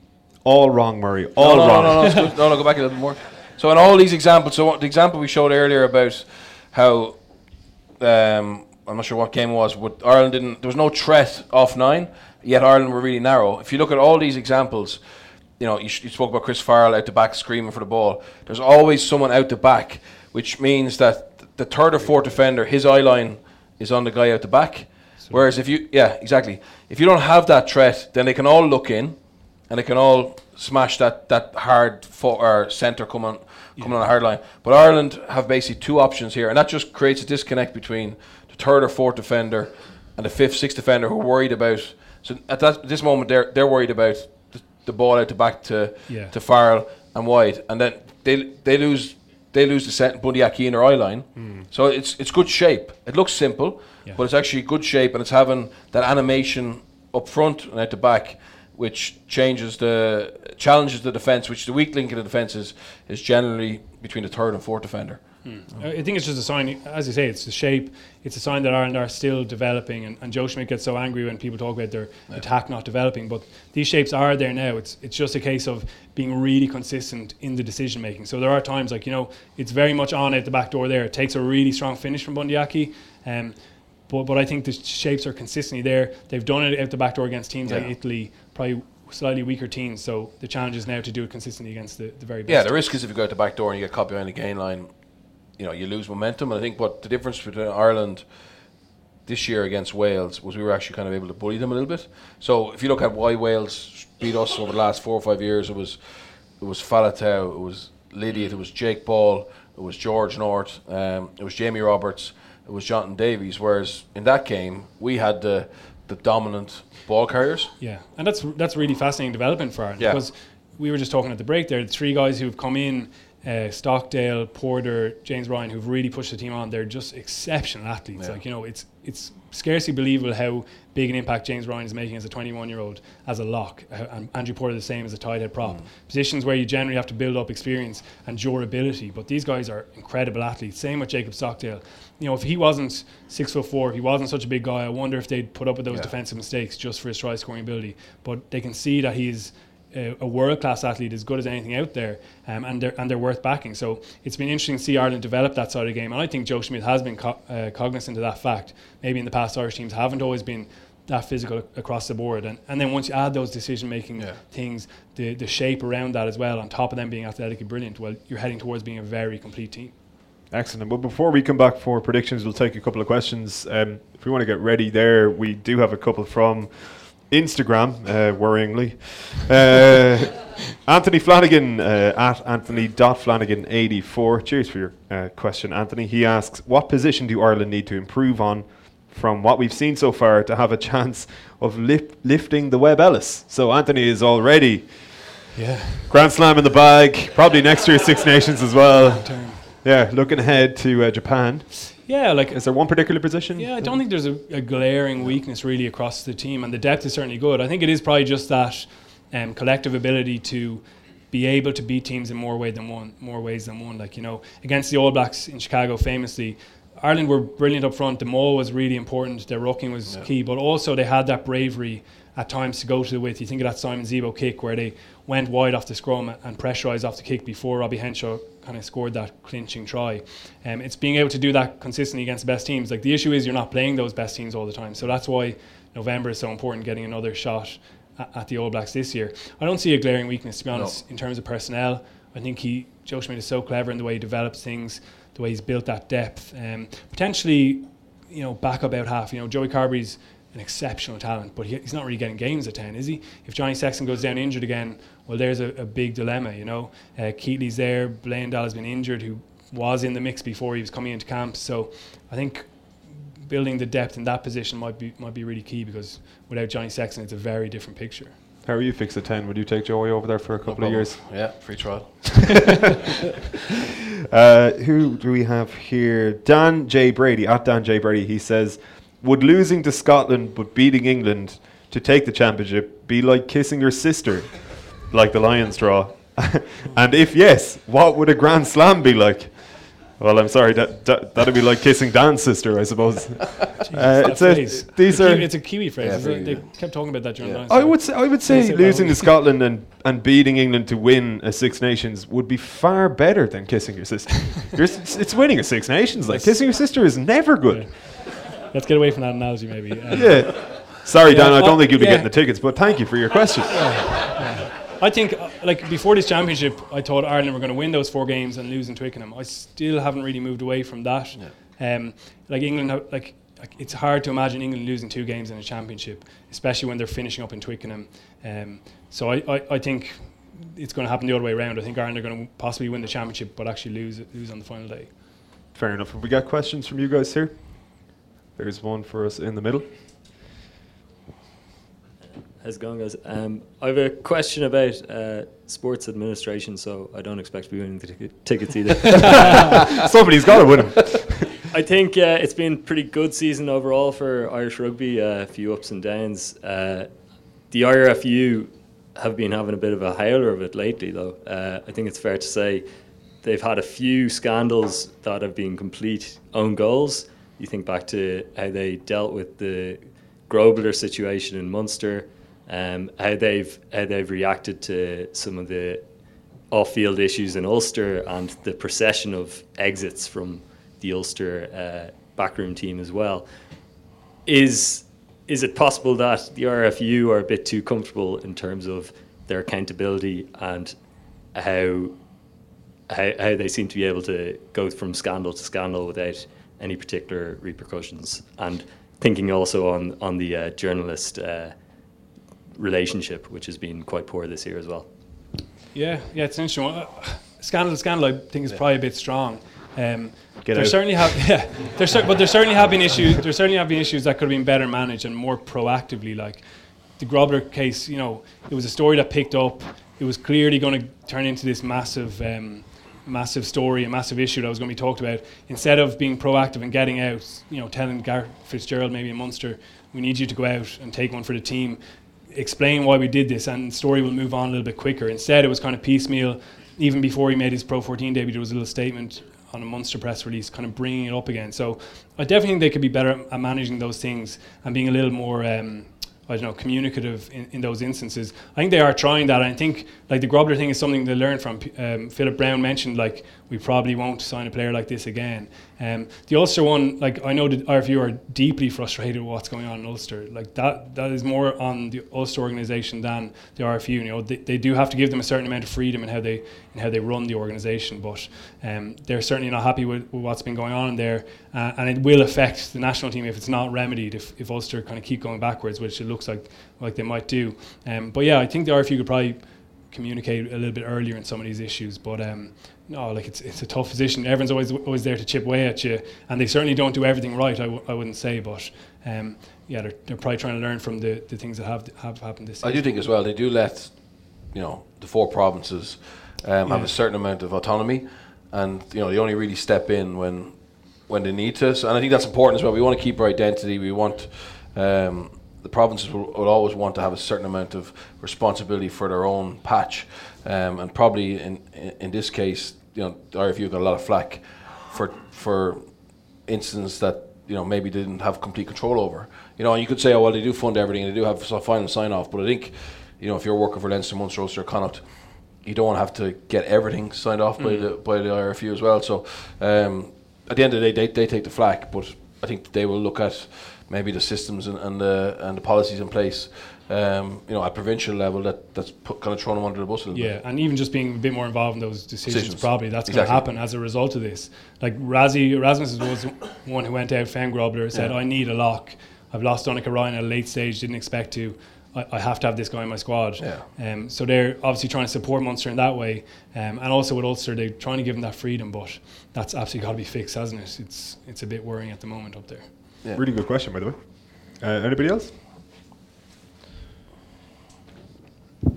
We've seen a slight demise in France over the last couple of years. Bernard, I've heard you speak about maybe the over-reliance on talent, and maybe a lack of professionalism on an individual level within the top 14, and it might be leaking through to the national side. I suppose, how far behind do you think they are in terms of their own professional... I'd say they're a long way behind. I'd say they're 50%, behind in terms of modern sports science, real clear talent ID programs, player development, screening, and understanding, and a clear alignment between the national side and the top 14 clubs. I mean, that was officially the reason Guy Noves was sacked, because he hadn't actually spoken to a lot of the top 14 coaches over a 2-year period, which is madness. They're the coaches who are producing players for you, and you need to have a really good handle on your depth chart, who's in form, who's out of form, who's injured, when are they back, etc. And they just haven't had that clarity. And the problem in France is that the top 14 as an organisation, the LNR who run the top 14 are a much stronger body financially than the French Federation, whereas obviously SRU, WRU, IRFU, RFU are massively more powerful. Well, the English clubs are powerful, but the RFU have got a serious amount of financial power behind them, and they've managed to do a really good deal with the clubs to keep them on board. And that's the big issue. It's politics in France. I mean, they do produce phenomenal players, but if they're not week to week in a club like Clermont or I don't know, Montpellier potentially now with Vern Cotter, etc., where they're getting really good detail and feedback around their performance. They've got a strong game plan that's testing and extending and stretching their skill set. Well, then it's hard to step up at international level. So you'll have a performance like against Ireland where they come out with a lot of passion, and the weather probably contains Ireland a little bit, and they have a huge performance, but you won't get anything consistent. And that's the big issue. So I think they're a long way behind. The under-20s group this year are very good. They're an exceptional group.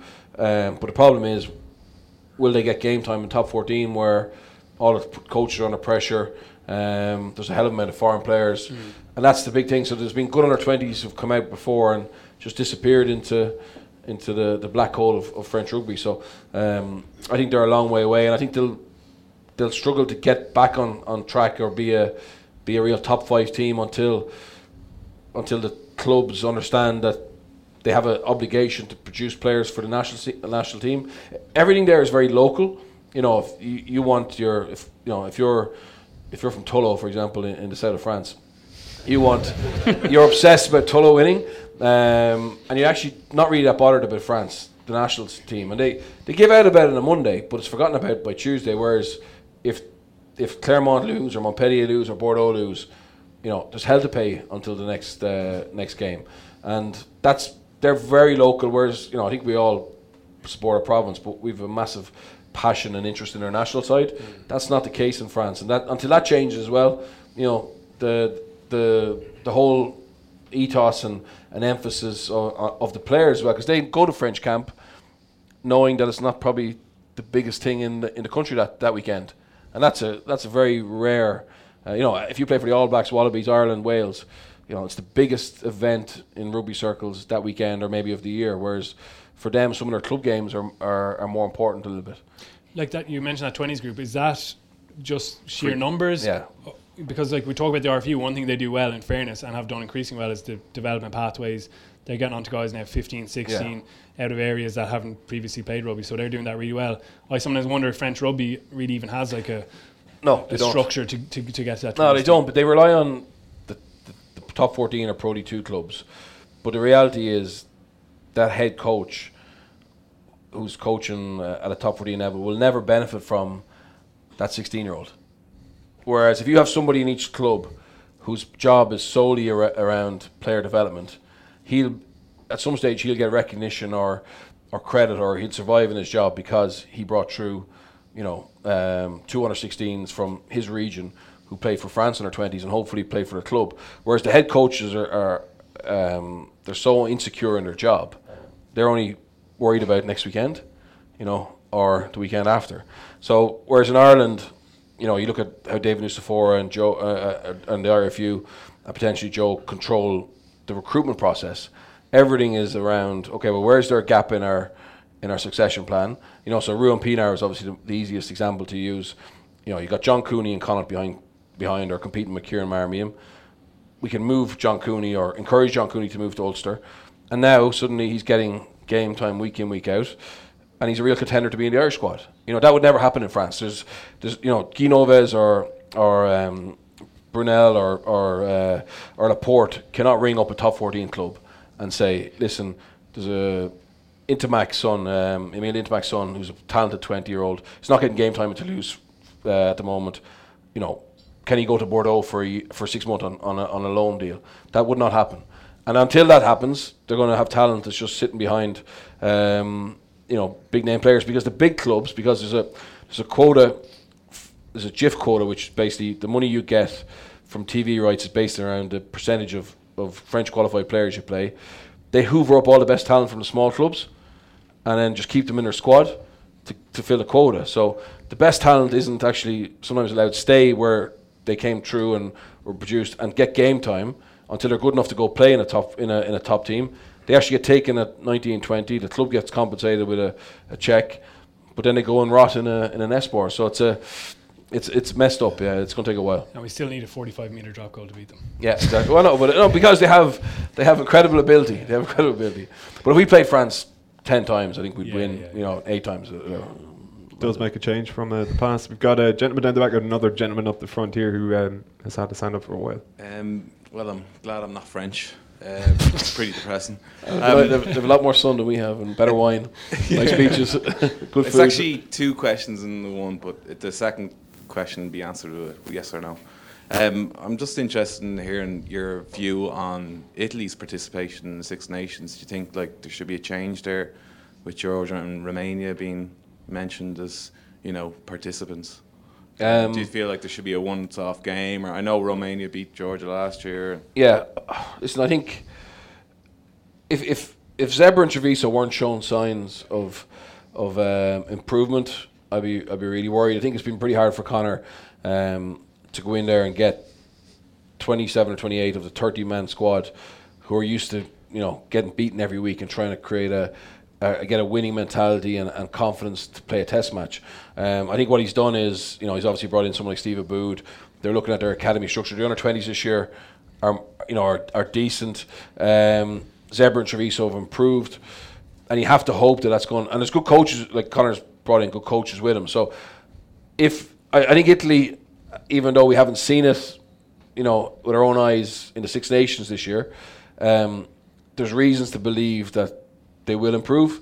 So I'd be a lot slower to say kick them out like I was last year, if Brunel was still there, or Zebra and Treviso weren't showing any sign of progress. And I think that's the big thing for Conor. Conor's had to go in there and actually, it's less about the 30-man squad and getting ready for test games. It's about how can he actually change their whole mentality, which is pretty hard to do in a Latin country. So I think he's on the right track. He's the right man for that job, but also would it improve tier 2 countries if they actually had something more than World Cup qualification to aim for? I think it's interesting. That I think Spain are going really well. In Ireland's group, yeah. In Ireland's group, and so that's they have to have a carrot as well. So while I do think Italy will be better over the next 2 or 3 years, I wouldn't be against a promotion and relegation playoff, to be honest. Yeah, I mean, 7 or 8 Georgia have nations. probably actually regressed a little bit, probably because they haven't had the quality competition. They haven't been too impressive. I'm not many people watch that Rugby Europe Championship, but I'm an addict, so I do. If ever there was a map. they've regressed, and Romania have been overtaken by Spain, so Spain are going to be in Ireland's group, in the World barring Cup. an absolute disaster. So there's been a bit of a change there. I think all those countries struggle because of the lack of competition and exposure, really. We've got a gentleman up the front here with a question, and another one here, and another one there. Cheers. You might go with.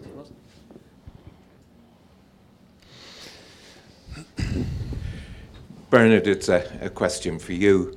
I'm very surprised that nobody on the panel has mentioned the line out. Sorry. Where do you think we're going with that on Saturday? And also the number 2 position.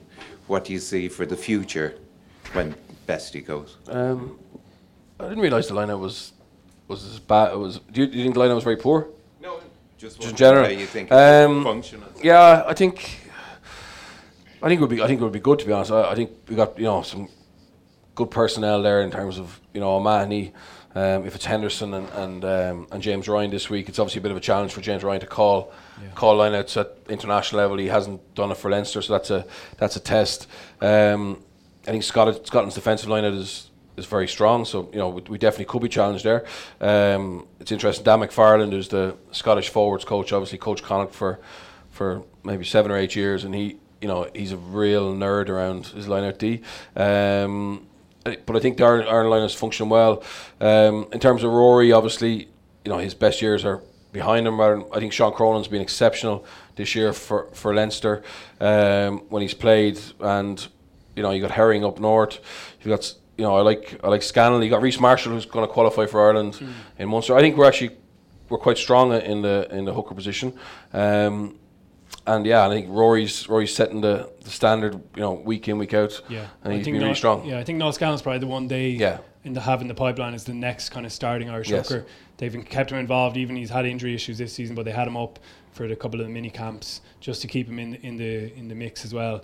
And he looks like a very complete player. Yeah, once he can stay free of those injuries, he's a really powerful guy, good darts generally, and a good tackler as well. Yeah, he's got real size as well, and that's the way the game is going. Yeah, so they're looking pretty decent in that area as well, but Bestie's still blasting on anyway.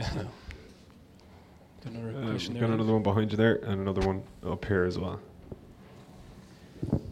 How you doing? I guess I have 2 questions in one. I've noticed the prominence of the under-20s has come up, and the Wolfhounds and the Saxons have kind of gone off the TV. I'm just wondering how that works in terms of, as a Pro 14 coach, how can you release players for under-20s, or are you keeping... I moved to Galway recently and go to a lot of Connacht games, and a lot of the players are now under-18s, under-19s, so it's very tricky. Also, with the under-20s coming in, there's a lot of non-TMO games Yeah. in Connacht, and I'm just wondering, as a coach, do you coach them differently when there isn't a TMO? It's interesting actually, because we tried to get a few TMOs at the weekend and we were refused. And speaking to the head of referees today, there was four incidents that the referee made a mistake, and he, 2 of them led to tries. So I think the next step for rugby, I think, is a coach's challenge, where you actually have a challenge during a game, kind of like tennis. I'm going to try and get that out there now. But I genuinely think it'll be more interesting. I think I actually get frustrated when I see players consistently asking the referee to go to TMO. But I think what we have the advantage of is in our coach's box of having that live and actually being able to see it and only using that challenge if you feel it's right. So if you challenge something and it proves that you're right, then you keep your challenge. If you challenge something and the TMO decides, this is for games where there is a TMO, the TMO decides that no, the try should stand, but then you lose your challenge. So it's not going to be something that slows the game down even more. In actual fact, it might quicken it up, because if the referee is actually relying on the coach rather than the TMO to look at something 5 or 6 times. So say you have 45 seconds to actually challenge it, or else it's given. I think it might actually quicken the game up, might make it more interesting, put more pressure on us, get our blood pressure up a bit more, get us sacked quicker. How far can you throw a flag? No, obviously we'd have to work. I haven't thought of all the details. Sorry. There's just big picture stuff here. We'll chat afterwards. No, but and then for the games that you don't have a TMO, no, we actually don't coach differently. I'm sure some coaches do. Obviously, we coach that you even if you know it's a try, you try and limit the views and know where the cameras are for the games with TMOs. But we don't. And I think it's frustrating if you lose a game because of a decision that potentially could have been reversed from a TMO point of view. But in terms of 20s and stuff, yeah, we have a good relationship with the Welsh Rugby Union. I believe for our youngsters, for them to get a chance to play for Wales, they might never play for Wales, at international level. So to play for Wales at 18, 7s, under 20s level is a huge honour and privilege. So we've released them. We have the right to call up the Welsh management and say we need him for this top 14 game. And once guys have had a cap, this Six Nations, we've had guys back. We brought a couple of them to South Africa because we felt it was a fallow week in the Six Nations under 20s, and they would benefit more from being with us in South Africa than in a training camp. And I think once you're communicating and there's a bit of give and take, and you put the players' best interests at heart, well, I think then you got to sacrifice maybe sometimes your own short-term need to try and help them, have the best career they can. Just a bit conscious of time here. We'll get this agenda up the front. Just to let you know that the Coaches Challenge will be brought to you by Volkswagen, proud sponsors of this show. There we are. How's it going? T-shirt cannon, I think, to get the flag onto the field. Just with regards to BBC losing the Wales, Northern Ireland and Scotland rights, I'm just wondering what your feeling is to, as you're saying earlier on, the people's game. Yeah. But it doesn't feel like it's going to be the people's game if you need, to be paying whatever money for it to actually see it. Yeah, obviously I think terrestrial access to games is huge. We want our our public to be able to see those games free to air, to be honest. From a Welsh point of view, from a Welsh regional point of view, we're struggling for income. We're struggling to compete with English Aviva Premiership clubs, top 14 clubs who have vastly better TV deals. So that's the big carrot for clubs in terms of revenue. It's more important than bums on seats in terms of being able to generate money quickly or having guaranteed money. So I understand why Pro 14 are probably under pressure from the 14 clubs to increase their revenue from TV deals. Obviously, I think it's tough on the people who are losing their jobs in BBC Wales or BBC Ulster or won't have as much work. I think for the fans, it's a difficult one. Are we going to be able to convert the non-hardcore rugby fan to pay whatever it'll be, £10 a month or whatever for a subscription? I don't know. Is the other angle that if you can watch it free there, you'll actually get your family and go down to a game. It's a difficult one. Are we going to get more people actually live at the games and then increase our supporter base?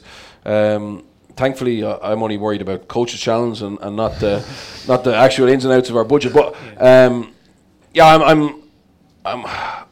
don't know what's the best. I feel sorry for the fan, armchair fan, or the person who's not yet a fan. I think we're going to struggle to convert them or interest them in our game by not being free to air, to be honest. But I understand from a financial point of view completely why they made that decision. There's also an issue about the kind of credibility of the league, where on one hand you need that revenue that still streets behind top 14 Premiership, as you say. On the other hand, you want a league where an Irish fan is actually interested and has the chance to watch the Dragons or the Blues, which is really difficult at times. It's really hard to track those teams. So even with Air Sport coming on, they'll probably show predominantly Irish provinces. So you get to the point where you're just watching the Irish provinces and you don't care about the rest of the league. Are you even that aware of the conference table? So there's a massive balancing act there for the Pro 14, definitely. Yeah. The away games then as well. So if Leinster say playing in Wales, it's on S4C, it's on BBC Wales now. Yeah. Actually, or BBC Alpha. Yeah, true. But now it's true. It's a very controversial decision, and I think the proof will be in the pudding. Where are we in a year's time in terms of viewership? If there's not enough people watching it, well then it's probably long term it's going to hurt us. I'll miss Jim Neely on BBC Northern Ireland as well. Yeah, He loves Ulster. He really loves Ulster. It's a pause, really. Bernard, we might ask you to pick your winner. So I'll read out the questions for you. There was this gentleman here, and then there was addressing Ireland's weak spot in order for us to win the World Cup. Yeah. Kissing your sister, sorry Dan, not a contender. Rugby administration, so that was about the IRFU. Yeah. French rugby and where it falls down. There were a good few questions. Italian participation in the Six Nations. The importance of the line out. Pro 14 coaching and the TMO. Do you have a winner there to win two tickets to Ireland versus Scotland? Thanks to Volkswagen. Bernard, please. French rugby. Yeah. Oh, nice one. That was the gentleman down the back here, wasn't it? Well done. Well done. We'll sort you out there in a minute. Listen, we've kept you for very long, so very briefly, guys, predictions for the weekend in, 30 words or less. Yeah, I think Ireland will win by 9 to 10 points, which is what the bookies are backing them for. Johnny Sexton. Sorry, Murray, that's all we've got now. Yeah, Johnny Sexton, Conor Murray controlling it, and I think the pack will be able to just get an edge as well. Nice. Yeah, Ireland to win probably by 10 or 12 points, but with a bonus point. Oh, very nice. We'll be sorted then. Bernard Jackman, thank you very much for joining us. Cheers. Appreciate it. Murray, nice one. And thank you guys as well. Hope you enjoyed it. Sorry for keeping you so long, but it was good fun. And our thanks as well to Volkswagen, our sponsors. A reminder about the green chair, the scale. Go over there and tell your stories. You'll get a free copy of our book even if you sit down there, as far as I'm aware. But the best story will win a prize for the next year's Autumn Internationals, November Internationals. Cheers. Thank you very much. Nice one. Thanks, Mike. Cheers.